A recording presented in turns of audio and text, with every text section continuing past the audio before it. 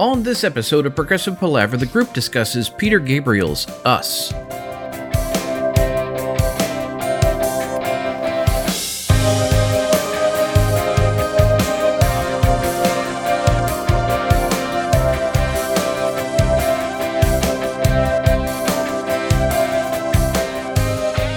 Hi and welcome to Progressive Palaver, a group of lifelong friends and appreciators of music discussing the greatest progressive rock bands album by album. I'm Joe Beauclair, and on this episode of Progressive Palaver, I'm joined by my very good friends Ken Gregory and Paul Zotter as we switch back or continue in the Peter Gabriel catalog covering Us.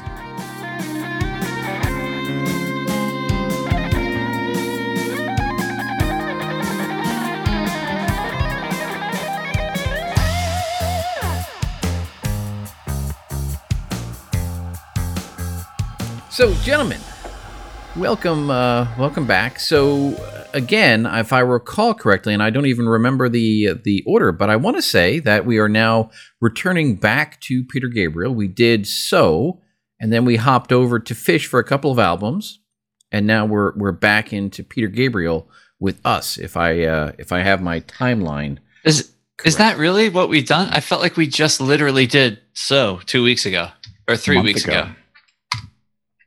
It was Didn't a month. we? Yeah. It was over a month. Yeah, I looked at the dates. But and this was like all an elaborate ruse. I think my master plan worked because with all this jumping around, I made you guys forget that we did not do Birdie or The Passion of Christ. Actually, no, you haven't made me forget that. Because I was contemplating that, and it actually comes up here in some of these songs because it's there again, and quite frankly, Peter Gabriel has a couple of different, I think there's a couple more soundtracky type albums which I haven't even heard yet. OVO or OVO, however you say it, is one, and I believe there's another one, and so I'm constantly, well, not constantly, I am regularly thinking about how we're going to address that, but I do think that they're different enough that we can probably deal with them out of order, and the world will still spin and life will be fine. So we have not forgotten, Ken, but we are sort of moving on with things that are perhaps a little bit more known or accessible or whatever we want to call it. This is an interesting album, right? So this was the first one after So. It came out several years after So, since obviously we had the time to do a couple of Fish albums in there. And it's one of those things. Peter Gabriel is once again sort of doing his own thing. He has this mega huge success with So, presumably tours the world for a couple years and does some philanthropic type work, and then he reconvenes to record an album and puts out an album. Again, if you just listen to the singles on this, you would probably get a different impression than what you're going to find when you pick up this album. I remember purchasing this album because this came out sort of in the height of our sort of prog awakening, if you will. Yeah.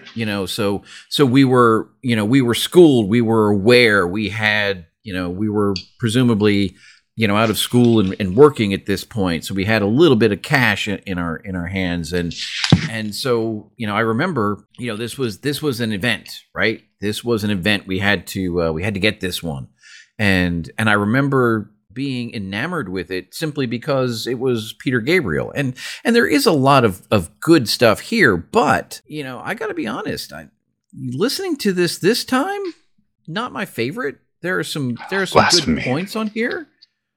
But I mean, it's a different cat, and I've actually got a what I think is a rather fantastic quote from him regarding this, because it's a weird sounding album, right? Well, it's a weird era. We're in between metal and grunge, and on Peter Gabriel's website, there are a lot of good quotes about this record, and he speaks to the fact that sonically it's a little bit different. And And he says something along the lines of, every album was trying to be bright and tingly and everything else, and he purposefully suppressed, the high end on this. And to him, it sounded interesting, but to a lot of people, it just didn't. And so, by his own admission, this album sounds, different. And I honestly spent a lot of time trying to figure out if he had, re-outlawed cymbals again. I'm not sure that he did. It's just the high end is so crammed down into everything, you can't find it. Maybe that's why I like this album. It's really small sounding. The funny part is when I think about the bookends of this album, I think of these like giant anthemic type songs. And then when I listen to them, especially in headphones, it's like they're like tiny. It's crazy.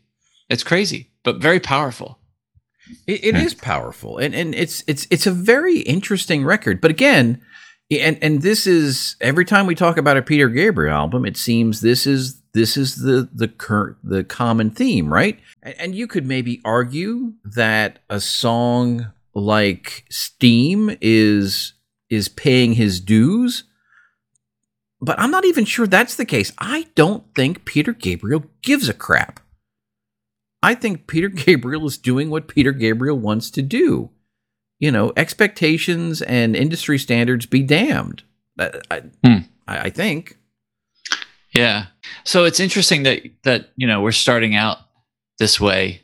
However long it was that we started talking about Peter Gabriel, if you would have said to me, okay, rank your Peter Gabriel albums, I probably would have gone So, Us, Plays Live, and then a close fourth place between Security and Melt.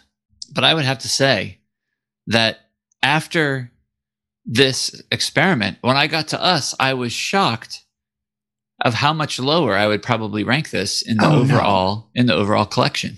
Then I'm advocating for this album. I enjoy it. I enjoy it very much. I'd like to just dive right in. So was in May of 1986, and so much happened after that. Of course, we already talked about immediately after Invisible Touch, Rage for Order, things that are canon to the palaver. 86 was self-titled GTR, all sorts of things going on. It bears repeating. In June of 1986, thanks to the Without Frontiers book, they call out that month as being a time when Gabriel kicked Genesis off of the top of the charts. Invisible Touch and Gabriel were kind of neck and neck there. But also, Mike and the Mechanics had two records that were screaming that year, and Hackett had hits with GTR. So Genesis was everywhere and anywhere in the world of pop music in 86. Joe, you already alluded to the touring. I'll put some numbers behind that. Peter Gabriel fans would amass in groups of 3,000 to 10,000 in the theaters that he previously played.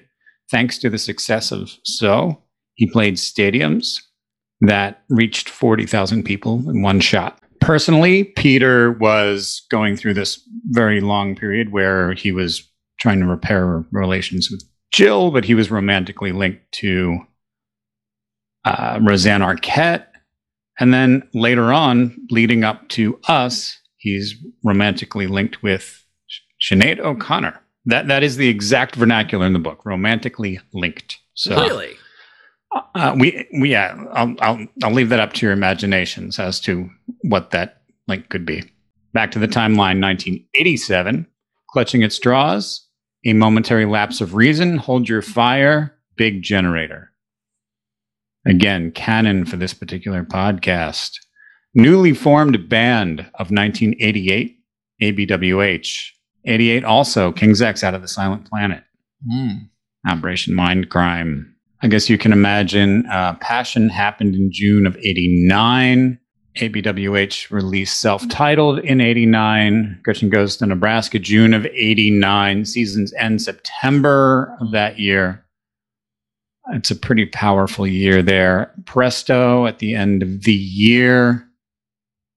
And then we hop over into an entirely new decade of music. That is the decade of Faith, Hope, Love. Vigil in a Wilderness of Mirrors. I'm sure you know that one. A little ditty called Empire. Little ditty. Yep. 1991, Yes does Union. Marillion does Holidays in Eden.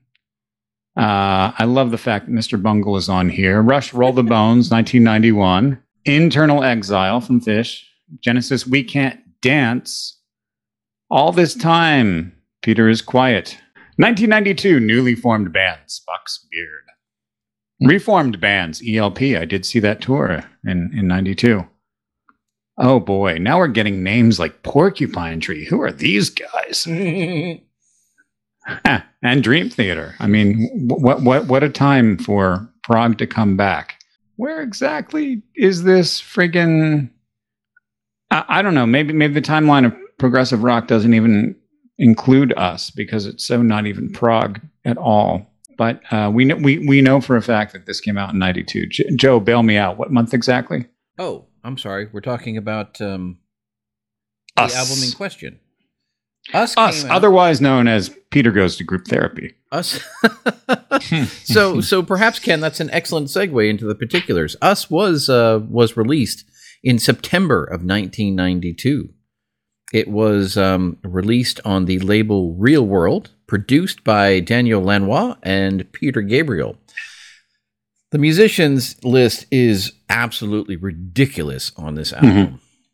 Peter Gabriel, Tony Levin, David Rhodes, Manu Katché, and a whole just host of other people that I'm not even going to torture myself with. Some notables include Daniel Lanois himself, Sinead O'Connor, Brian Eno is credited, Shankar is credited, and John Paul Jones shows up on here, which I thought was a little interesting. But I mean, it's a huge cast of characters. Track listing includes Come Talk to Me with Sinead O'Connor, Love to Be Loved, Blood of Eden, also with Sinead O'Connor, Steam, Only Us, Washing of the Water, Digging in the Dirt, 14 Black Paintings, Kiss That Frog, and Secret World. Us is the sixth studio album by the English singer-songwriter and musician Peter Gabriel, released on 28 September 1992 by Real World Records. Following the release of his soundtrack album Passion in 1989, Gabriel started to work on new material for a new album, his first since So, which became his biggest-selling release. Gabriel focused on personal themes in Us, including his divorce in the late 1980s, his subsequent relationship with actress Rosanna Arquette, and the growing distance between himself and his first daughter. Us was promoted with an early form of interactive multimedia software for Macintosh computers entitled Explorer One, Peter Gabriel's Secret World, which featured several music videos from the album. The album was a worldwide chart success, reaching number 2 in the UK and the US, and the top 10 in 12 other countries. 4 singles were released: Digging in the Dirt, Steam, Blood of Eden, and Kiss That Frog, with Steam reaching number 10 in the UK. Gabriel supported the album with his Secret World tour in 1993 and 1994, which was documented on the Secret World Live album and same-titled concert film, both released in 1994. Us was reissued in 2012 and 2010. Now, it doesn't really bear on anything we're going to talk about here, but it is perhaps noteworthy that Paula Cole got her start, if you will, on the Secret World tour. Yes. Playing the part of, among others, Kate Bush. Oh. Now if we talk about the Secret World, please allow me just to insert here, the Real World happened. Peter grew too big for Bath. And if he were to have a studio in Bath, it would have been with the gentleman who accidentally spent some time with Jill, and that whole project went out the window. So Peter went off on his own to find a studio project. Bath did not work, and they found Bucks. Apparently, this is an English town called Bucks, where he was able to build his studio real world. Interesting. Okay. Interesting. And this real world studio in Bucks was characterized by wide open windows, which was anathema to previous recording concepts, but worked very well for Peter to look out and see some nature. Although it was close to a rail line, which he had not really accounted for. You'd think one would hear the trains going by as you are constructing the studio. Studios have always been a very fascinating thing because they are so dependent. I was going to say artist dependent, but a lot of the studios aren't necessarily designed by an artist. I guess if you have an artist designing studios, that will be the case. But there are certain features or aspects of studios that different people have and or respond to. If you think back to the To the Bone episode and Paul Stacey's weird little closet studio, which doesn't seem like it would provide any sort of fertile creative vibes, and yet fantastic stuff came out of it. But I think if it were me personally, I would probably lean more towards the scenic, picturesque windows that Peter seems to prefer. Looking through the Billboard Top 100 of 1992 just pisses me off. I mean, it's just terrible. If I think back to 92, I think this was like, I remember the Union and not Union so much as I remember the box set that came out, that 4 Yes Years or Yes World or whatever it was called. That came out. It was pretty special. I remember Octung Baby. But I remember having this and constantly going back and forth between Us and Extreme's 3 Sides to Every Story in like during this year. Unless I'm completely off, but I'm pretty sure it was the fall of 92 when I was really getting into both of them. That's my musical context for that 3 Sides to Every Story is an interesting part of all of this because it's not musically related, but it does kind of speak to and Ken, I think you had mentioned Faith Hope Love was in this, so we're in the Faith Hope Love King's X type time frame. Presumably we're in the Empire, Promised Land, Queensryche. I mean, there's all of these different avenues are sort of all, congregating around the same place. It's interesting. It's almost like, bands were coming out of whatever weirdness and technologically driven and marketing driven the late 80s were, and they were trying to figure out, what's the new vista? Where do we go from here? And it was interesting in that regard. Yeah. And this was just before Brave. And what's dominating like regular radio is Baby's Got Back by Sir Mix-a-Lot. I mean, I don't know much about Sinead O'Connor. Her Wikipedia page does not read like, a very happy person. Yeah, I don't know much lore about Sinead O'Connor, but I was big into Sinead O'Connor at this point because I'm guessing this was right around the time of Nothing Compares to You, and I forget that was on her second album. I forget what the name of that album was because that's really what launched her to notoriety. But honestly, for me, it was her first album, which I believe is called The Lion and the Cobra, which is I should probably pull that out and listen to it tomorrow because that one, and actually, let's see if I have that quote, because apparently I didn't have all my proper quotes from Peter Gabriel. Okay, so here's a quote from Peter with regards to Sinead O'Connor. I had a chance to work with Sinead O'Connor, who is a fantastic emotional singer. She sings from the gut, and that was a powerful thing for me on the Come Talk to Me track, which I'd written for my younger daughter. I think what happens there was strong, and it was also strong performing it live.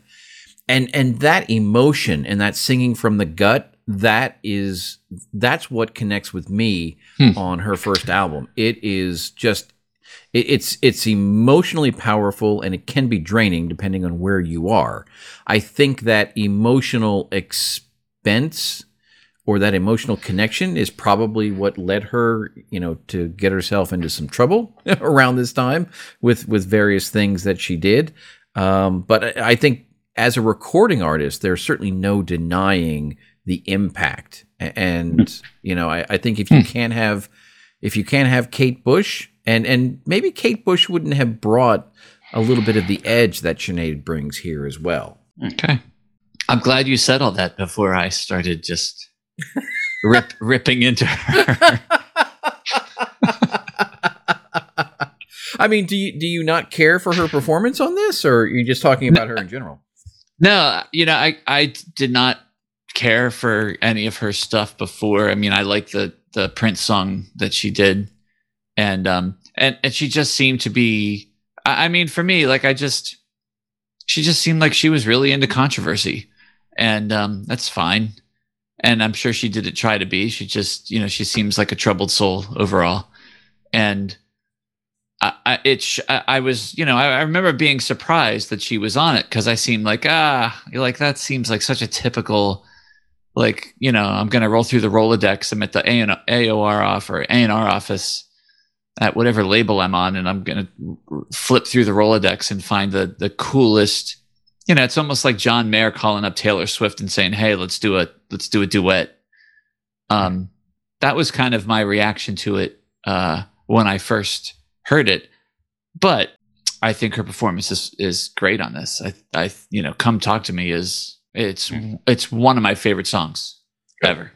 Now, 2 points on that.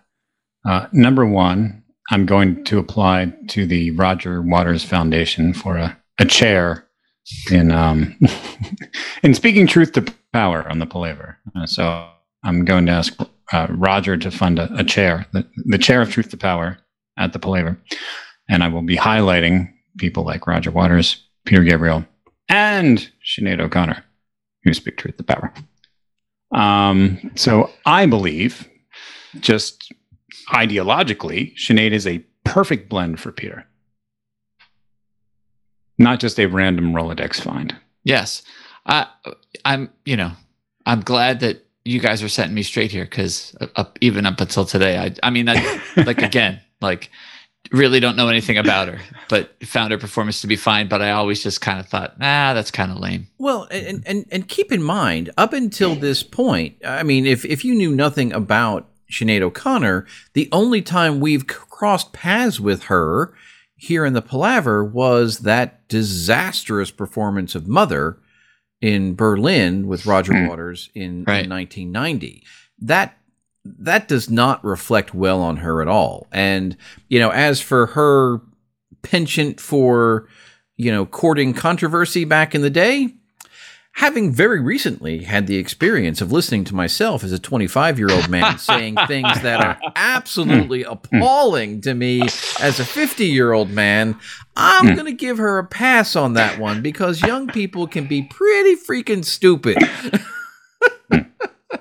Fair enough. Although I might submit she's still at it. But yeah, fair enough. Like I said, not really knowing much about her, it seemed like a kind of a sort of a cheesy thing, but I've never been disappointed in listening to her performance. And so, we've essentially walked right into Come Talk With Me. And it's interesting. Yeah. And this is what I was talking about with, I don't think Peter Gabriel gives a crap, because while I agree, Come Talk to Me is a wonderful and powerful song, it's an interesting way to open a record.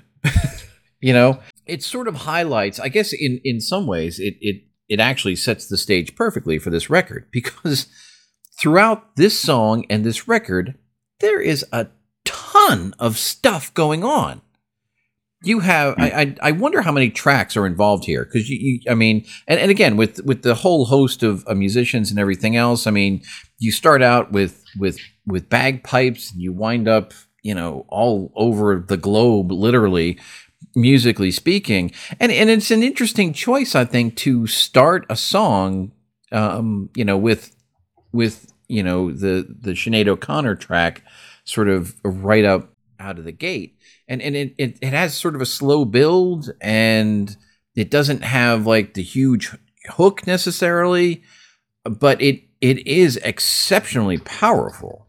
So, and for me, sort of like I already said, when I listen to this, there seems to be an almost palpable pain or misery in these lyrics.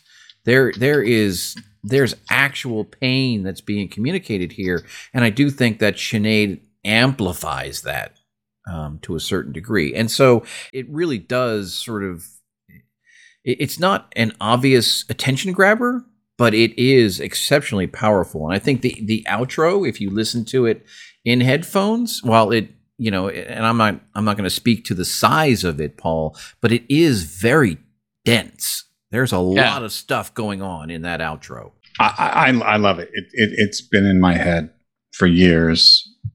Now, I am a sucker for just a few powerful major chords in the fashion of Salisbury Hill or Come Talk to Me. He does it so well. I mean, in terms of song length and album length and what he's doing here, I think I read that this album was 12 minutes longer than So, and that's risky. So was kind of a perfect album with a perfect length. So he's leaning towards bloviating here. This particular track, 7 minutes, he's pushing the boundaries. He doesn't really need to do that. I suppose the saving grace, and I seem to recall this got radio play. Do you guys agree with me? Yeah, I agree. Okay. Yeah. And I think maybe the saving grace for FM radio was that they could fade out the end, if I remember correctly. I don't remember, but oh my God. I at the time I didn't know it was written for his youngest daughter, Melanie, but it's no less powerful whether you think of it as family relations or romantic relations or whoever, the person through the glass at the external bank teller. I mean, just, it's hard to talk to people. And I relate with this feeling. Yeah. I think the thing that amazes me about this song, it is one of my favorite songs ever. And I've dreamed about performing this live, like literally just sat there with no music and just thought about, like, how would I do this song live? I've seen it live. I think the live version, from the tour, the Secret World Tour, where he's, they start the show with this and he's like in the phone booth, right? Yes. And he's coming out and he's pulling it's so well done. And I've always been amazed when I watch it, how little is going on. Like he's just literally walking in the straight line, and how in a giant stadium he can make that dramatic, right? And yeah, he's an outstanding showman. Yeah.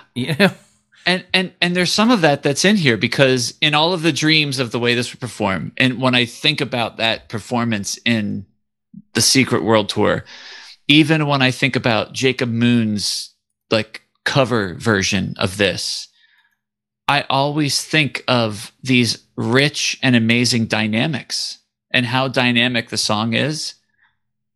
And in the recorded version, it feels very not dynamic. Like it's just all the parts happening, but they're all so small that somehow conveys that emotion. And it's just weird. It's just when I go back and listen to it now, I'm like, well, it's not really anywhere near as dynamic as I ever thought it was.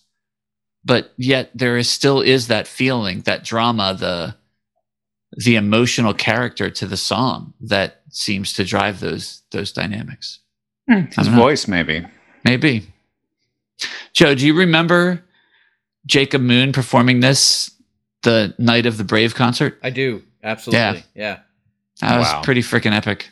Wow. Yeah, Zadar, you inspired me to go see this tour at the Spectrum. I assume it was still the Spectrum in 92. I don't think it had been collapsed by that point. That's cool. I'm glad we've alluded to it in other episodes, but thank you, Paul, my friend, for bringing that to my attention. That was an amazing show. Wow. Yeah, man. I think that was one of those shows where we were all there, but we were all just scattered around the Spectrum. One of those shows, we were close, weren't we? I have vague recollections of being on the floor, probably compared to now. Yeah, we were really close. Yeah, you were like on the floor. And I want to say I felt like I was just like on the first level, like sort of like parallel to where you were. Who the hell was I with if I wasn't with you? Probably some chick. Much like Peter, you were romantically linked. I can't imagine with whom I was romantically linked at that point. But neither here nor there. Oh, boy. I just found a picture of the studio, and if our Zoom does not allow me to share images, but if you were I think Joe can allow you to share. Real World Studios, they're like pink daffodils in front of a big windowed building. It's absolutely gorgeous. It just listening to "Come Talk to Me" at a quiet volume, and bringing up this image is just very touching and bucolic. So can we move on to "Love to Be Loved" then? I have the impression that you guys absolutely are super into "Come Talk with Me." If in this opening sequence, "Love to Be Loved" is the song that I'm really interested in. Both for me. Sweet, have at it, guys. I'm gonna sit back and enjoy. Well, I will, but I will give it some shade. Jamming with it, it just remarked to me. It was remarkable to me that I found two totally separate songs.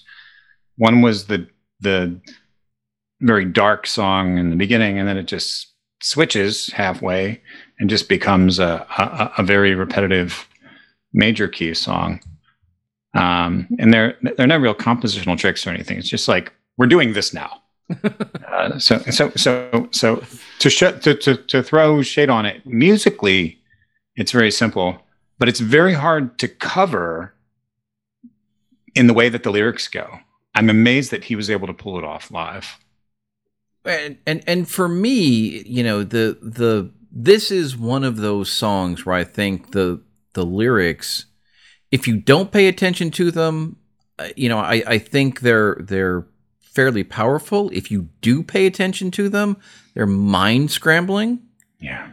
And I think, you know, here again, Peter's vocal delivery of these words is in my estimation, you know, bordering on brilliant. And of course you have that just delightful emphasis on Tony Levin right out of the gate, which you can never go wrong with that, as far as I'm concerned. True. But this is one of those. This is one of those songs where I do want to sort of delve into the lyrics a little bit, because there are a couple of sections that just really, really pound me, and I think the second part is probably where it switches to that major Ken. But in the first part of the song, there's this one, I guess we'll call it a verse. I just think it's such a great use of the language. I cry the way that babies cry, the way they can't deny, the way they feel. Words, they climb all over you till they uncover you from where you hide. We've talked before, and you know, here again, we're in this Peter Gabriel Fish sort of dual track thing, and they're both, you know, excellent lyricists, but in completely different ways. Fish is you know to use a Queensrycheism, he's a very surgical strike. Ha. He uses, very specific words.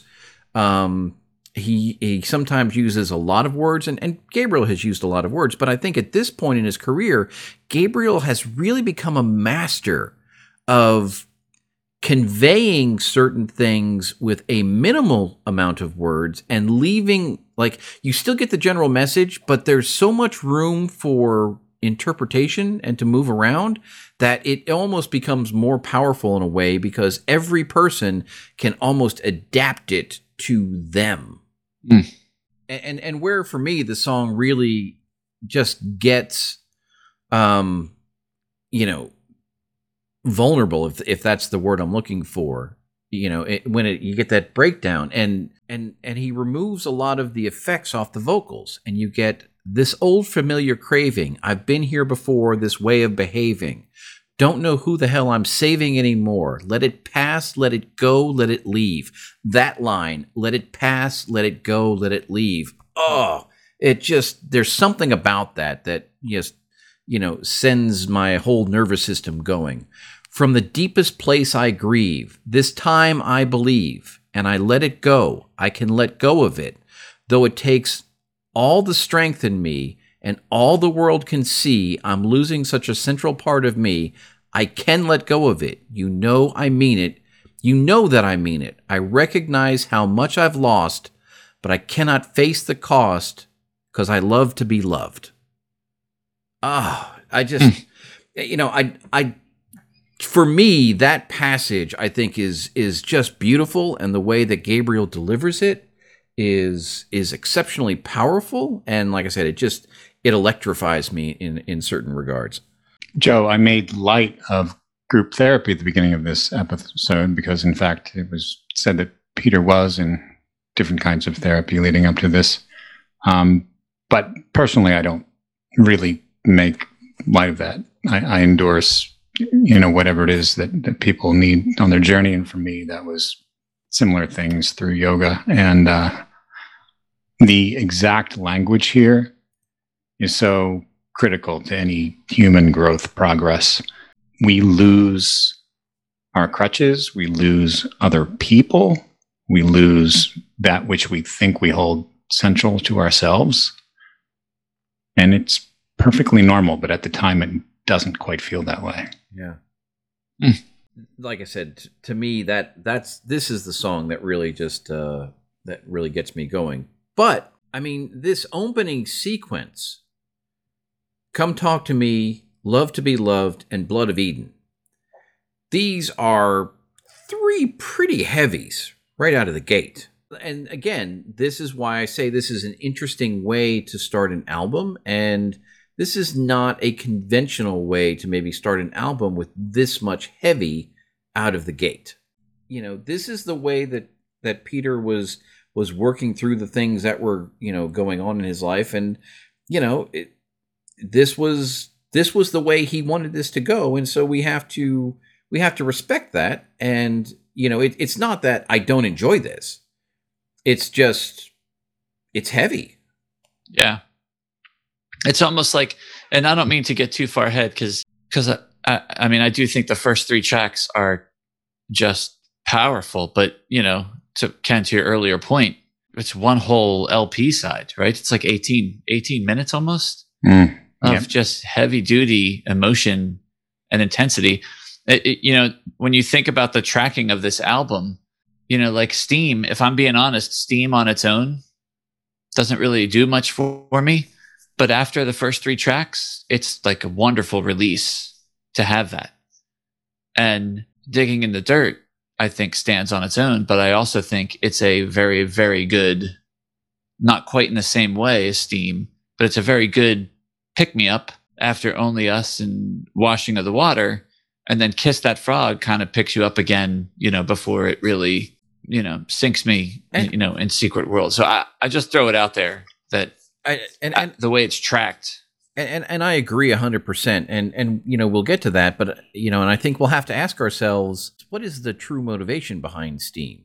And we'll get there, because I don't want to skip over Blood of Eden, because I think it's equally important, right? Exactly. Yeah. There are some production notes here for Blood of Eden, particularly with the guitar. Makes me, scratch the old noggin, especially now, and think, yeah, this, it's almost like if there's anything about this that makes you think, yeah, like Daniel Lanois is kind of showing his colors here. Like there's some to me, it's crossover. Like that guitar is a dead ringer for the Edge, I think, just in its tone. And maybe that's not fair after all this time, because I love it. I think it sounds great, but it is just sort of a side note. A lot of the production on this album is it's interesting. I hadn't thought about the Edge and U2 connection, although again, in this era you listened to a lot more U2 than I did, for certain. So yeah. Well, the other thing, it's funny too, and it's just really fun how going through and listening to some of these things after years of not, right? And there's so much about Blood of Eden that I love. Yet I remember listening to this in the last week, and during the chorus, he has all these sort of falsetto, like high, that are just beautiful. But during the verses, he'll always go into these high yodels. And it's kind of like, I'm like, wow, I forgot about that. It's like, I kind of wish, like, why is he doing that? Like, I know that's how he sang, right? And I kind of expected it back then, but now I'm kind of like, man, I kind of wish he didn't do that. I don't know. It's kind of weird. It's almost forced, is what I'm saying. It's just his style. Could be, yeah. I mean, I could just be cantankerous this week. I don't know. I can take the yodels, and I can check the box of Truth to Power when he says I can't get insurance anymore. I just crumble. Musically, Blood of Eden is pretty sparse. Especially when you listen to, the other two songs where there's, it sounds like you've got 85 different tracks of whatever going on. This is musically pretty sparse. And this is, the Blood of Eden. We're talking about infidelity here, right? Just flat out infidelity. I'm not quite sure where the insurance comes in the middle of all of that, but really, yeah. I never thought that this was infidelity. I never did either. Really? Yeah, it's that second verse that really confuses the whole issue. My grip is surely slipping. I think I've lost my hold. Yes, I think I've lost my hold. I cannot get insurance anymore. They don't take credit, only gold. Is that a dagger or a crucifix I see? You hold so tightly in your hand, and all the while the distance grows between you and me. I do not understand. See, it's the end of that suggests to me you've got some sort of a romantic relationship that is not going quite the way that you want. Maybe I'm being too obtuse here. And then you go on after that. At my request, you take me in that tenderness. I am floating away. Not certainty, nothing, no certainty, nothing to rely on. Holding still for a moment. What a moment this is. Oh, for a moment of forgetting, a moment of bliss. I can hear the distant thunder of a million unheard souls, Watch each one reach for creature comfort for the filling of their holes. Now, we know that Peter Gabriel is not averse to using double or triple entendres. Goodness gracious, Joe. And all I'm saying is we go for the filling of their holes right into the Blood of Eden. Now, what happened in Eden? Original sin happened in Eden. In the Blood of Eden lie the woman and the man, with the man in the woman and the woman in the man. In the Blood of Eden, we wanted the union of the woman and the man. So that's what I'm seeing here. I don't know. Well, it's eye-opening. All right, this is a throwdown. Hold on, I need to do some reading here. Yeah, I mean, my interpretation was never really that. It was just these, ups and downs of relationships and how life changes you and how life changes your perspective, right? Like, but now that now that you explain it like that, it's like, wow, Maybe I've missed it all this time. And like I said, I don't know. In my notes I say, is this song about infidelity? Question mark, because I don't know. I think it's kind of the fun of the genius, like you mentioned in "Love to Be Loved," right? The way that these lyrics are presented, you could interpret them in many different ways. It could be very individual. Oh my God! Not being British, we miss on things that we would otherwise miss. Oh my. Okay. Humor me here while I bring up the Daily Mail. Okay. One of those tawdry British news outlets. In the early 80s, David Lord had a well-documented affair with Gabriel's first wife, Jo Moore. Joe, this is the one thing that is starting to give credence to your theory. His father was Lord Moore of Wolvercote. The former Genesis frontman revealed the relationship a few years later in an authorized biography, shortly after he and Miss Moore divorced. Now, the thing that made me shocked was David Lord has avoided prison despite admitting running prostitutes from his home in Bath. Okay. So, I wish that studio business would have worked out between him and Peter, because he may not have had to raise money in such a disreputable fashion. Oh, that's too bad. So there you go. Something new to think about. Yeah, that's pretty cool. And, again, so this sort of finishes out this opening sequence, this intense, heavy opening sequence. And, just when you're on maybe the verge of going, wow, I don't know how much more of this I can take, Peter throws you a bone. And we get Son of Sledgehammer. Now, yes, I say Son of Sledgehammer because in my... Because it is. In my naive little brain, Steam is as much Son of Sledgehammer as Yes's Big Generator is Son of a Lonely Heart. You literally took the words right out of my mouth, Joe. Sorry, Paul. I didn't mean to trot on your thought there, but I mean they both happen. Well, I guess Owner of a Lonely Heart and Big Generator were a couple years before this, but the relationship between the two is so striking, right? Yeah. Because there are certain obvious aspects of the two songs that they each share, although. And I think you could probably make the argument that the second song in each case is maybe not quite as brilliant as the original. Yes, you could. And it's just, but at this point in this album, and Paul, I think you said it perfectly. Steam is exactly what we need. Yes. We need to just go, okay, good. We can rock out for a little bit, have some fun, and this, and again, I listened to this album in headphones, sort of as my dress rehearsal as I was going through, finally making my notes, and this is one of those tracks where I think the production is, the song itself may not be. All that and more, but I think the production is quite enjoyable, especially in headphones. And I'll be honest, I spent a good amount of time trying to figure out the sounds I was listening to, if they were, bass or guitar, and I couldn't figure it out. There are a lot of different tracks going on. There's a lot of tonality that's kind of in between. Could be either one of those. I don't know, but it's enjoyable. I really like it.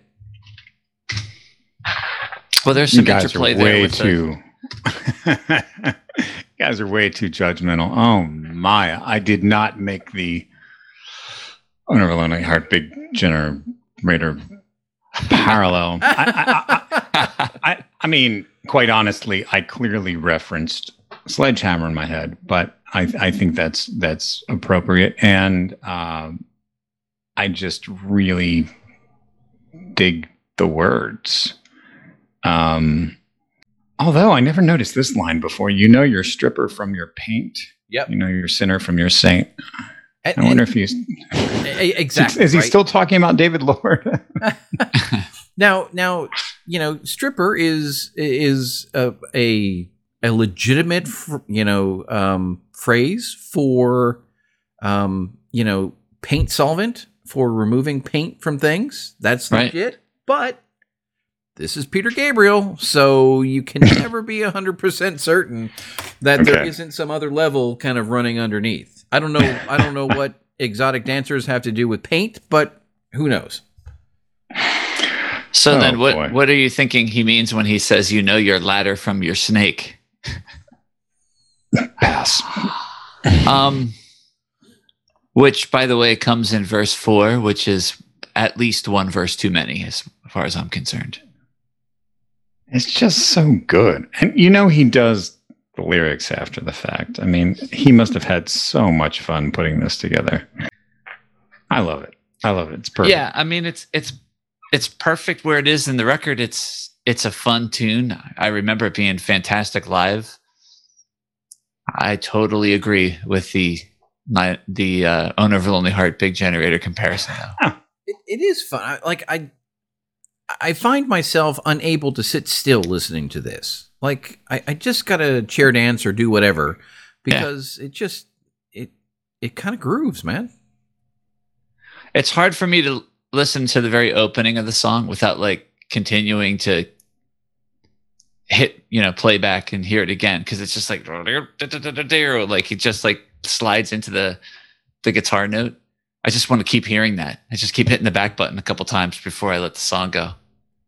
It's fun. Well, I mean, how much better is this than the rap and Roll the Bones? Wow. I mean, it's not even in the same neighborhood. Because the rap in Roll the Bones is, let's be honest, it's not good. I just love this. Everybody knows dive, hold your breath, count to 5, backslap, booby trap, covered up in bubble wrap, room shake, earthquake. Find a way to stay awake. It's going to blow. It's going to break. This is more than I can take. It's great. It's perfect. Yes. It's better than the Knights have 1,000 saxophones. So get out there and rock and roll the bones. I agree. All right. I'm ready. I'm defending this album. I feel weird. Because I love this album, but I feel like, it's not really coming through tonight. I mean, maybe I just have Stockholm syndrome because I've been running with this for a month it's been a month since that So episode we recorded. No, I loved it the first time I pulled this up in February. So Steam is a nice little diversion, and then we move on to Only Us, and the main note that I have for Only Us is this is carefully controlled chaos to me. There's so much going on, and I'm not exactly sure. All of it should naturally go together, but somehow it is sort of maintained in some sort of conducive whole. And I think in this song, it really sort of demonstrates the dichotomy of Peter's approach, right? Because you've got these different modes, these different gears of Peter, and I think Only Us demonstrates that pretty strongly. It's an intoxicating song. It's perfect. Perfect? Is it perfect? Yeah. Okay. There are parts in this song, and I think this gets back to what I mean by small, and I don't necessarily think it's bad. There are parts in this song where the chords move, and there's it's almost like this, and I never really spent any time analyzing the chords, but there's a chord move, and it's like around the line there's like a musical pause on These Battered Wings Still Kick Up Dust. And musically, there's never really a commitment to that pause. It's just like Tony Levin playing like a really sweet bass note. Everybody else is kind of just like still in the ethereal world. It's a very like, it's not dissonant, but it's a very sort of, for me, like a nerve-wracking sort of feeling, and it's really cool. It's really cool because it's you want it to resolve. You want it to resolve to this big like middle chord, and it never really does. And then he sings, these battered wings still kick up dust, and you want it to resolve back to the regular progression, and you never really get that feeling of resolution because you never really separated from that original feel. I don't know if I'm making sense at all, but it happens in this song and it happens in Secret World, and I dig it a lot. Okay. I think I dig it more in Secret World than I do here, but I get it. And the other thing that's cool about that is it's kind of surrounded by a lot of Tony Levin bass finesse. I mean, I wonder how much of, and Tony's not credited obviously, but I wonder how much of that is, written or scripted by Peter, and how much of it is just Tony Levin being Tony Levin within certain structures, right? You have to think by this point, they're just like, I don't know what you think you should play. I don't know. What do you think you should play? I don't know. Let's just let him go, do what he does. Yeah. And like, boom. Because like the guy is. Yeah. I mean, just give him the basic chord structures and say, Tony, go do your thing. Yeah. Who's this guy, Richard Blair, who contributed programming to tracks 4, 5, 7, and 9? I'm sure I don't know. Yeah, I'm just curious. This sound is not something typically found in the Peter Gabriel keyboard presets, so to speak. It almost harkens back to Larry Fast. It's very ethereal and noisy. Yeah, it's hard to say what Peter did on this. Peter played a lot of synth bass on this album, not this song. He did a lot David of vocals, Rhodes, that's for sure. Tony Levin, David Rhodes, and electric drums from Manu Katché. I don't know. It's hard to guess who created this wacky soundscape on Only Us. We'll have to leave it up to Friends of the Flavor. There are times when it has, dare I say, almost a industrial feel. Almost. And it speaks to, there's just, this album in certain regards has sort of an identity crisis, right? Because you have more programming and technology used than usual, but then you have all these world instruments on at the same time, and so you've got all these different sort of inputs coming out at you, and it's an interesting amalgam. There's your 25-cent word for the night. I like the amalgam. Okay, I'm down. Yeah, you know what? Everybody played on 5. William Orbit, who only did programming for 2 songs, is on here. Bill Dillon on guitar, in addition to Rhodes. And L. Shankar played violin on this one, too. There's just all sorts of stuff in here. Yeah. And like I said, it's controlled chaos. There is just way too much going on here, but somehow and it doesn't get crazy. Yeah. It does kind of have that dissonance of the song, right? Like the song is about him being lulled from the great escape, back to just us. And all of that sort of musical landscape sort of represents that, all the noise and craziness of the great escape that he's being called back for.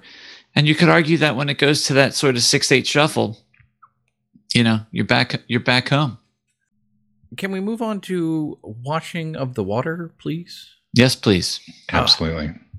It's a special moment in this album. It really, really is, right? I mean, the beginning of this song is it's almost a red herring, right? Because it's so understated, it's almost sing-songy.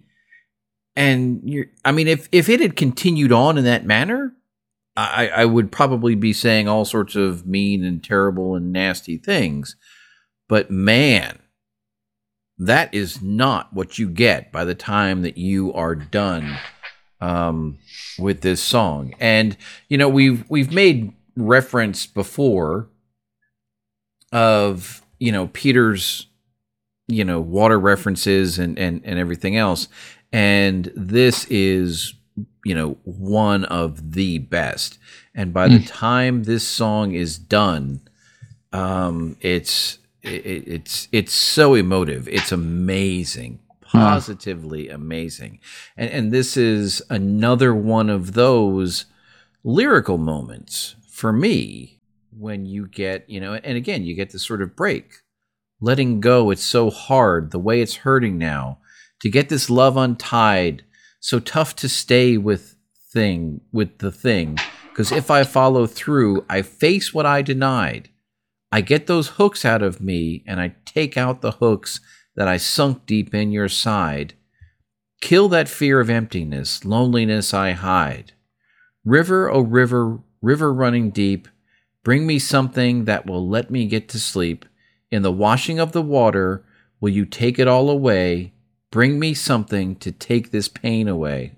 Oh, just slay me, please. Yeah. And again, Peter has this wonderful ability to vocally deliver these lines and the emotion that goes with it without it sounding trite or pandering or annoying or anything.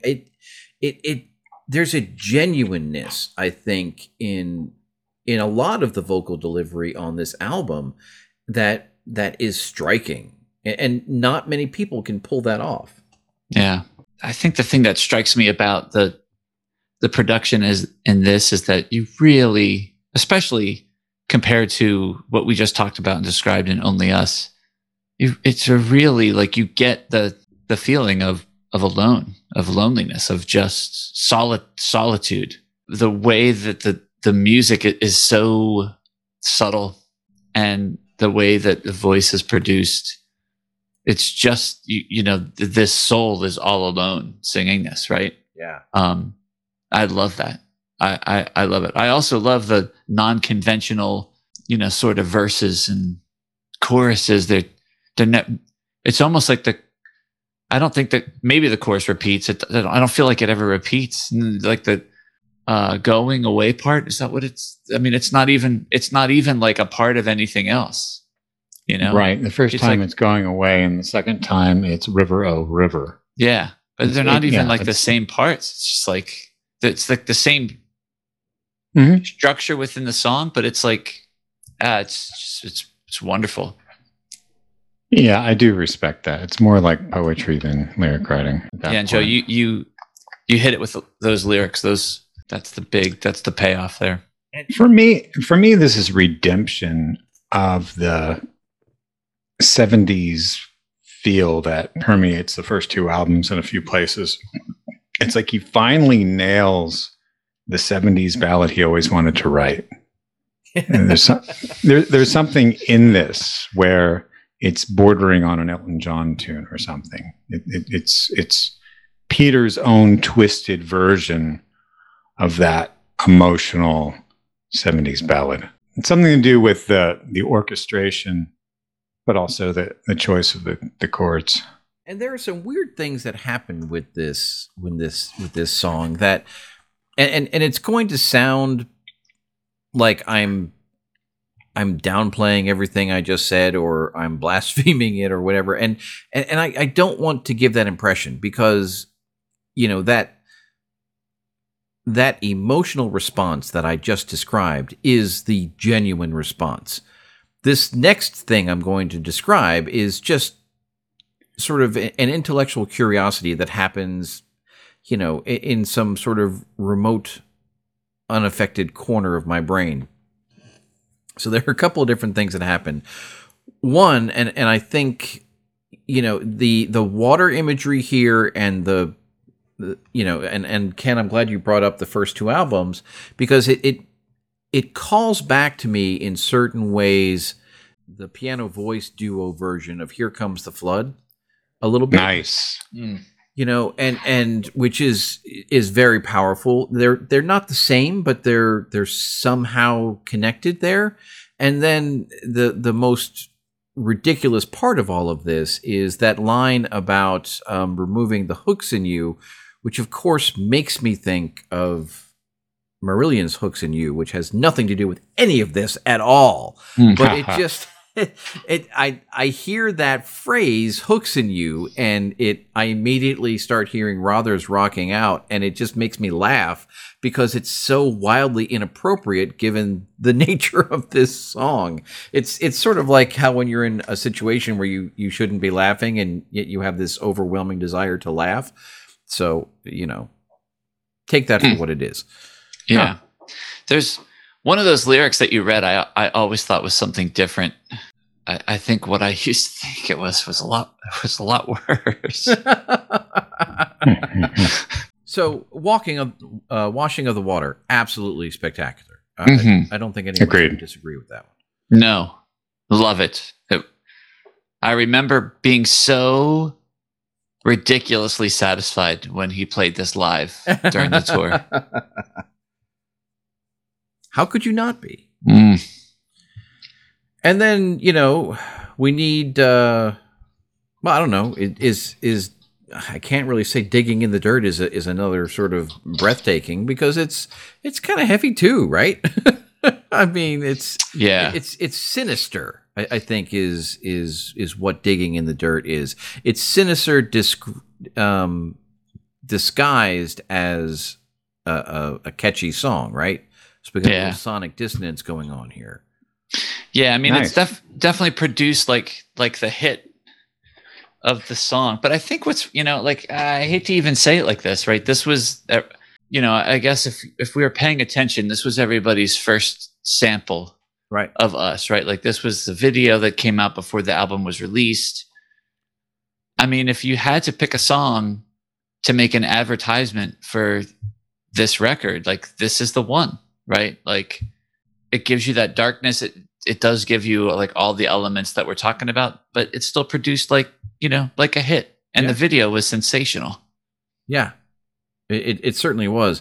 When we talk about the production, this is another song that in headphones is exceptionally interesting to listen to.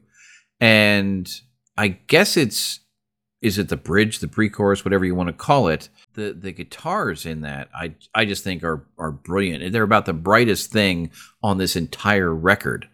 And they just kind of, I guess at this point when you're this far into the album and you're not used to hearing anything really bright and clean coming through, and you are like, oh, what's that? That's nice.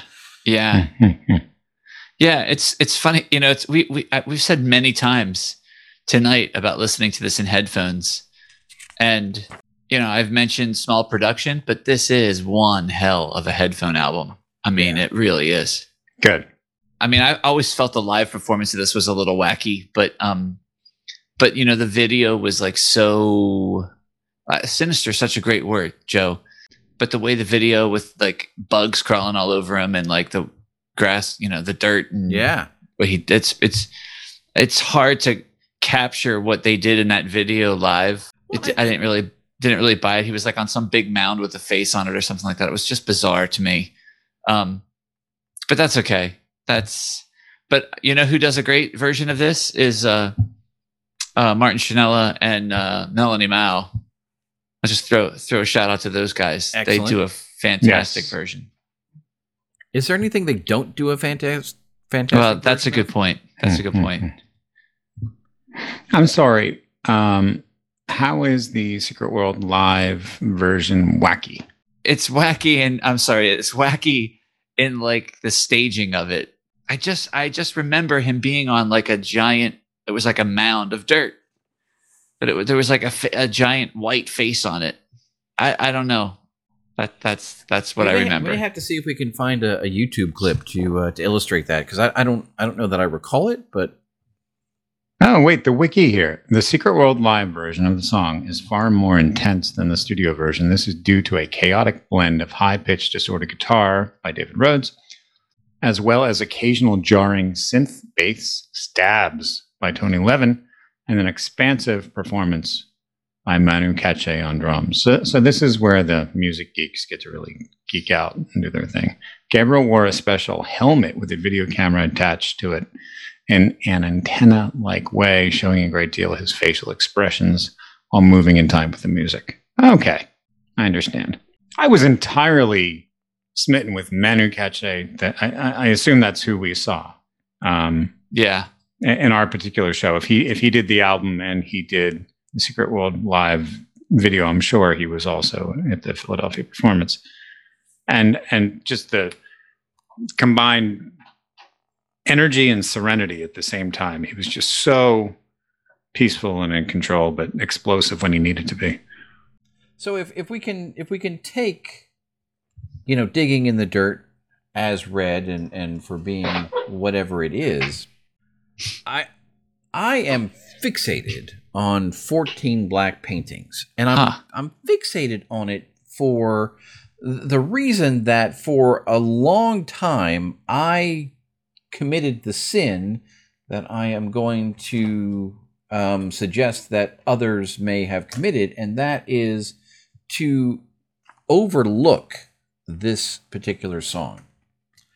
It may be one of those things where when you look at the track list for this album and you go, 14 Black Paintings, what's that? I don't remember that.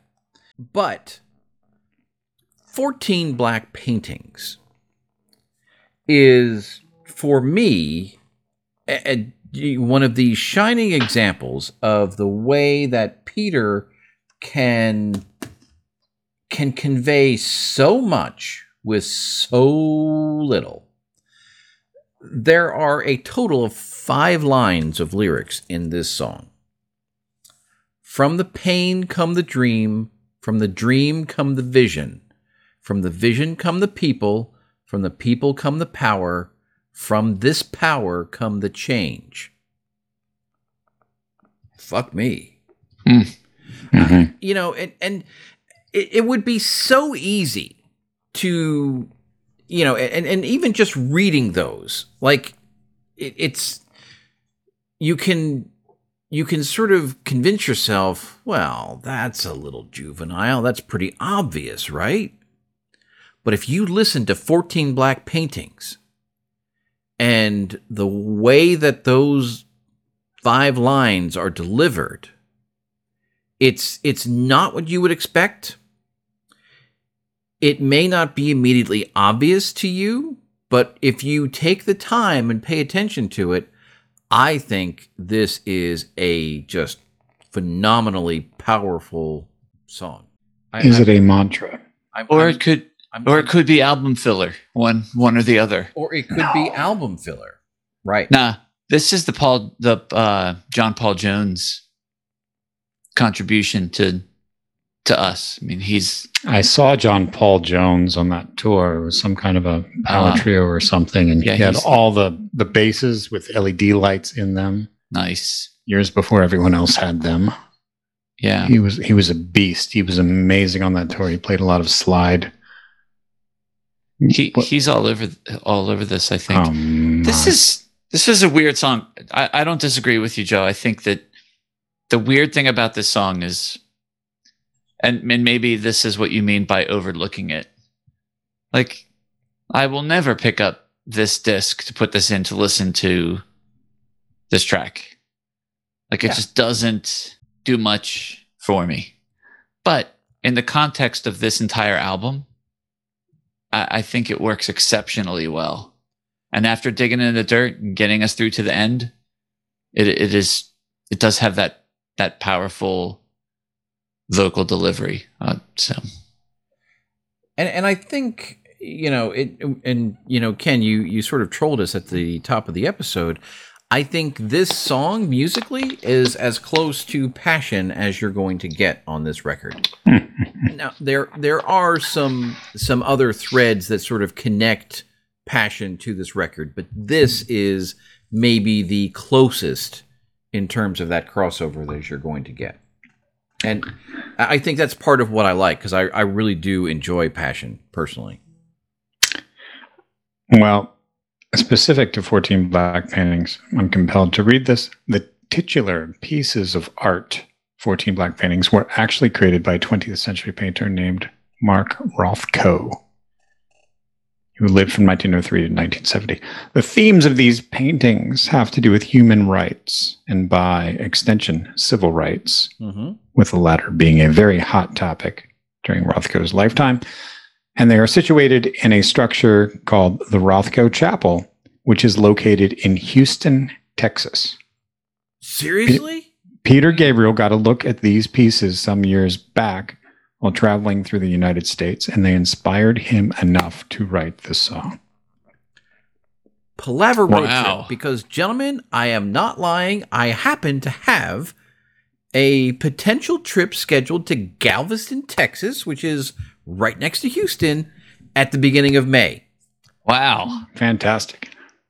We are going to find these 14 black paintings. We are going to document. We are going to document them, much like Beautiful. I did with the church with in Rick Vevey, Wakeman's Switzerland. organ. Yeah. Yeah, there you go. Awesome. So we're all going to kiss a frog. I had a colleague at work who used the phrase swallow the frog when you have something that you need to do that's difficult. You do it before all the other easy tidbits on your agenda. I've been referring to kiss that frog as swallow the frog. What do we think about Kiss the Frog? I mean, it certainly doesn't carry the weight intellectually, perhaps musically, and certainly emotionally that the rest of this album does, right? Am I being too harsh? No, you're not being too hard. It's certainly no Big Time. Let's put it that way. It isn't. But on the plus side of the ledger, I do find that the interplay between the organ and the harmonica to be absolutely delightful. Yeah, I agree. I kind of sometimes feel like it's a little bit of a throwback to, some of his, like there's a little bit, maybe just because he says he's wanting it so much. There's a little throwback to, have the touch. I have the touch. But yeah, and there are a couple of times in here when I get that I have the touch vibe. Not just on this song, but throughout this album. It sort of, there's something about that. I'm glad you brought that up. I mean, it's definitely a candidate. If I had to shorten this album by 5 minutes, it'd definitely be a candidate for removal. Just put it that way. Well, Joe, we already have an explicit rating, do we not? We do. I challenge you to find the double entendres in this piece. All right. Let's bring up the lyrics for Kiss That Frog. Sweet little princess, let me introduce his frogness. You alone can get him singing. He's all puffed up. Wanna be your king. Oh, you can do it. Come on, lady, kiss that frog. Well, well, there you have it. Splash Dash heard your call. Bring you back your golden ball. Uh-oh. He's going to dive down in the deep end. He's going to be just like your best friend. Oh. So what's one little kiss, one tiny touch? Ah, he's wanting it so much. I swear that this is royal blood running through my skin. Oh, you can see the state I'm in. Kiss it better, kiss that frog. Get it into your royal head. He's living with you. He sleeps in your bed. Can't you hear beyond the croaking? Don't you know that I'm not joking? Ah, you think you won't. I think you will. Oh. Don't you know this tongue can kill? Oh, Come boy. on, lady. Kiss that frog. Let him sit beside you. Eat right off your plate. You don't have to be afraid. There's nothing here to hate. Ah, princess, you might like it if you lower your defense. Kiss that frog and you will get your prince. Huh. Jump in the water. Come on, baby, jump in with me. Jump in the water. Come on, baby, get wet with me. Jump in the water. Come on, baby, jump in with me. Jump in the water. Come on, baby, get wet, get wet, get wet. I love how the subtle inflections of your voice told us when we hit one of those moments.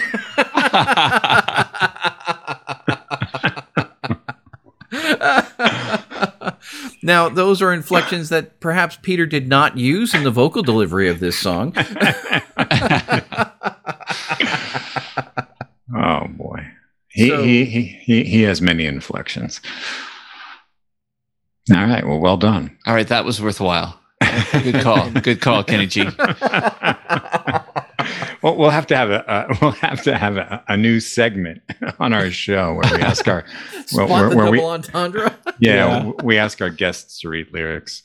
So as much fun as that is, that leads us into Secret World, and I honestly at this point I don't know that there's anything about this song that is fundamentally different from anything we've already described, whether it's in terms of instrumentation or production or messaging or anything else, except for the fact that somehow this is absolutely the perfect way to close out this album. Yeah. You know, and it's sort of something intangible about it, but it's just that for me.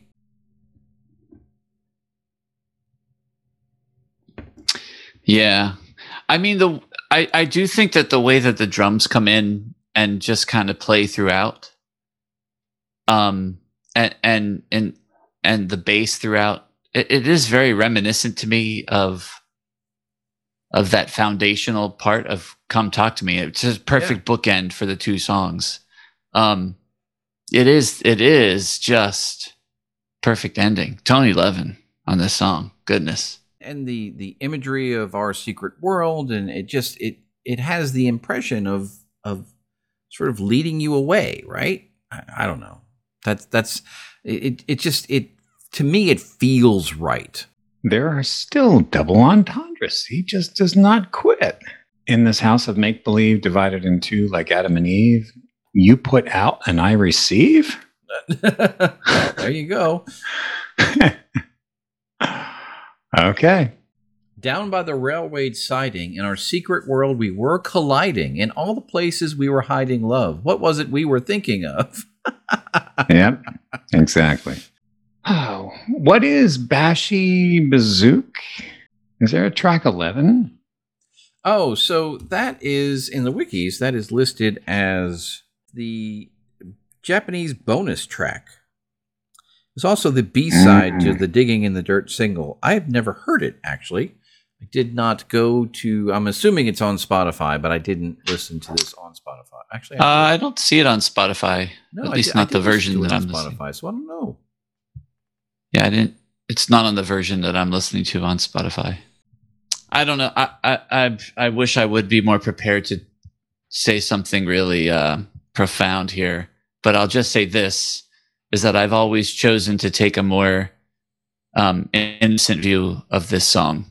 You know, after a lifelong journey of relationships and struggle, reminiscent of a simpler time when nothing mattered and there were no relationship barriers and all of the things that happened just happened.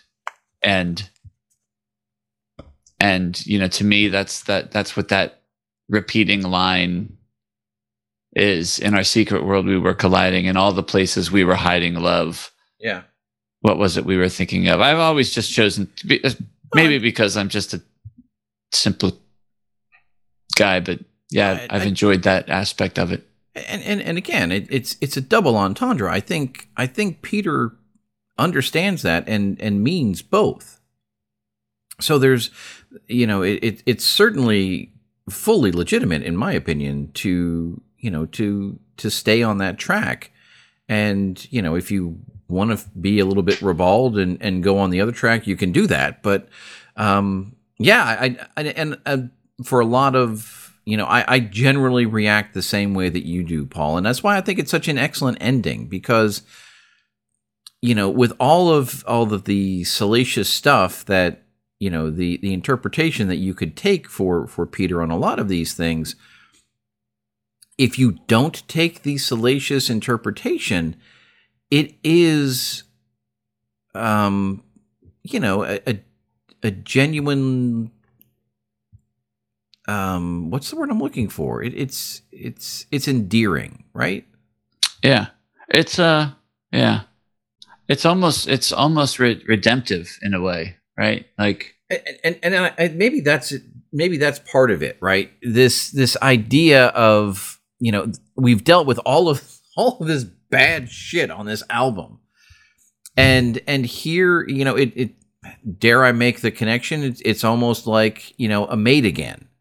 All this bad stuff is going on, but here's a story of, there's still a place where two people can go, either figuratively or literally, and that's their place where they can connect and they can, have whatever comes from that. And that's a much more positive message than we've received through a lot of these other songs so far.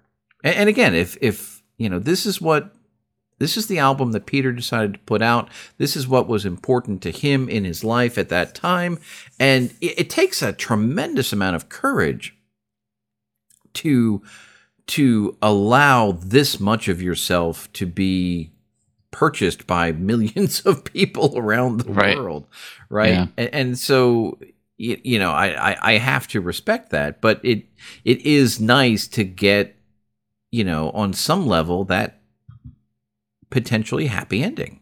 So thank you, Peter, for taking us on quite the journey. And so, again, while I started this episode by saying, maybe this album, wasn't my favorite, maybe it's just because I'm not as energetic right now to be able to give this the amount of me that it clearly requires, because this isn't an album you can kind of skate through, right?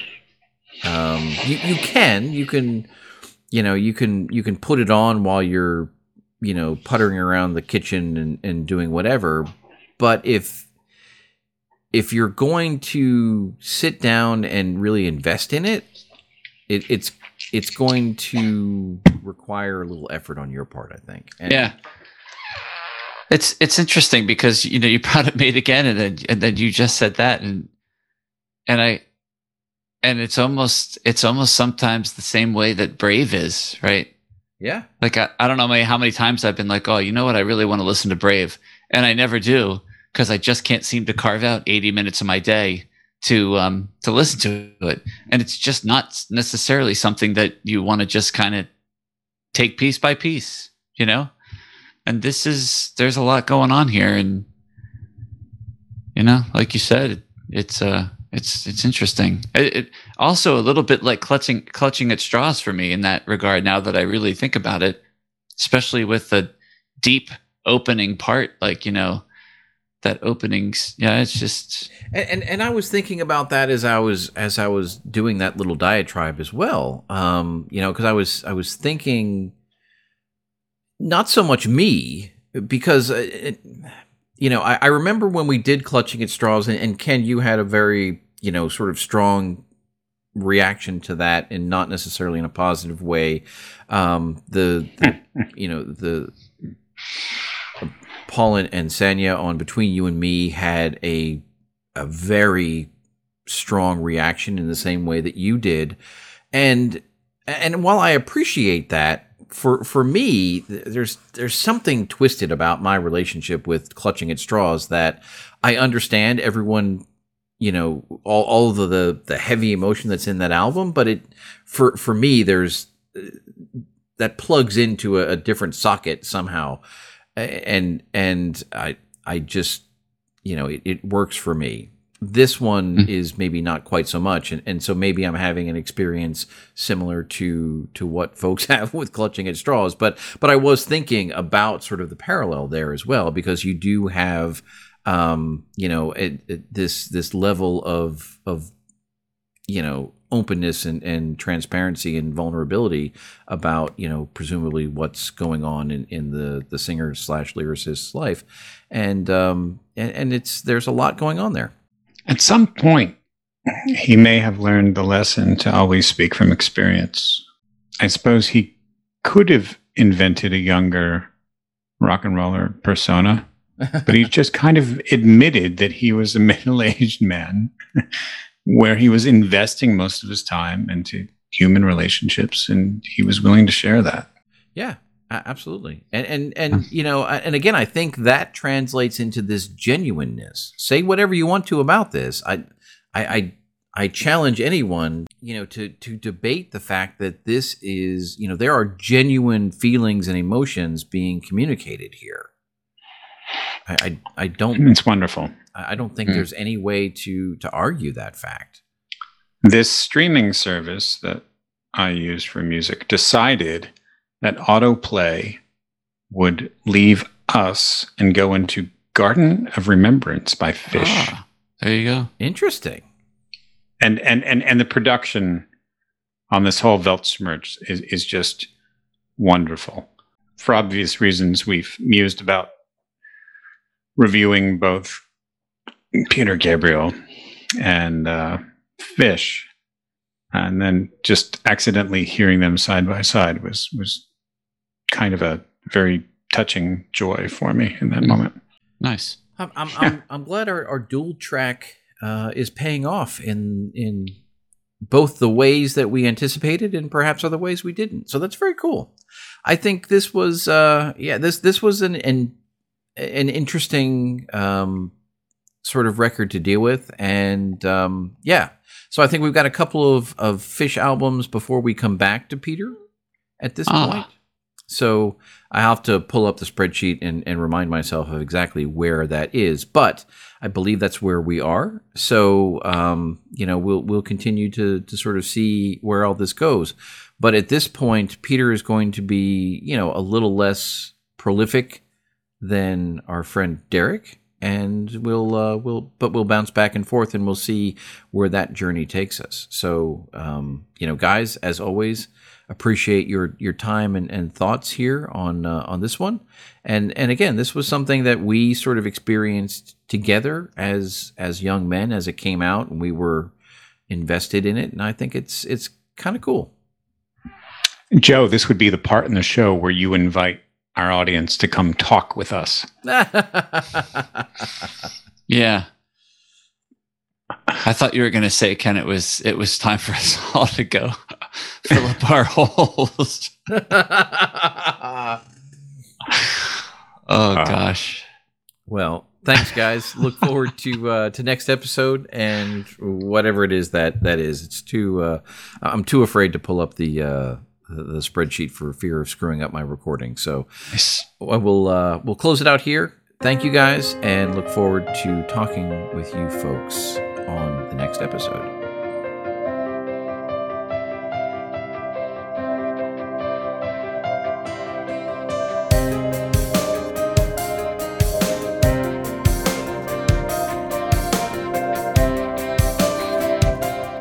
You've enjoyed this episode of Progressive Palaver. As always, we've enjoyed sharing the conversation with you, and we look forward to your thoughts, comments, questions, and feedback.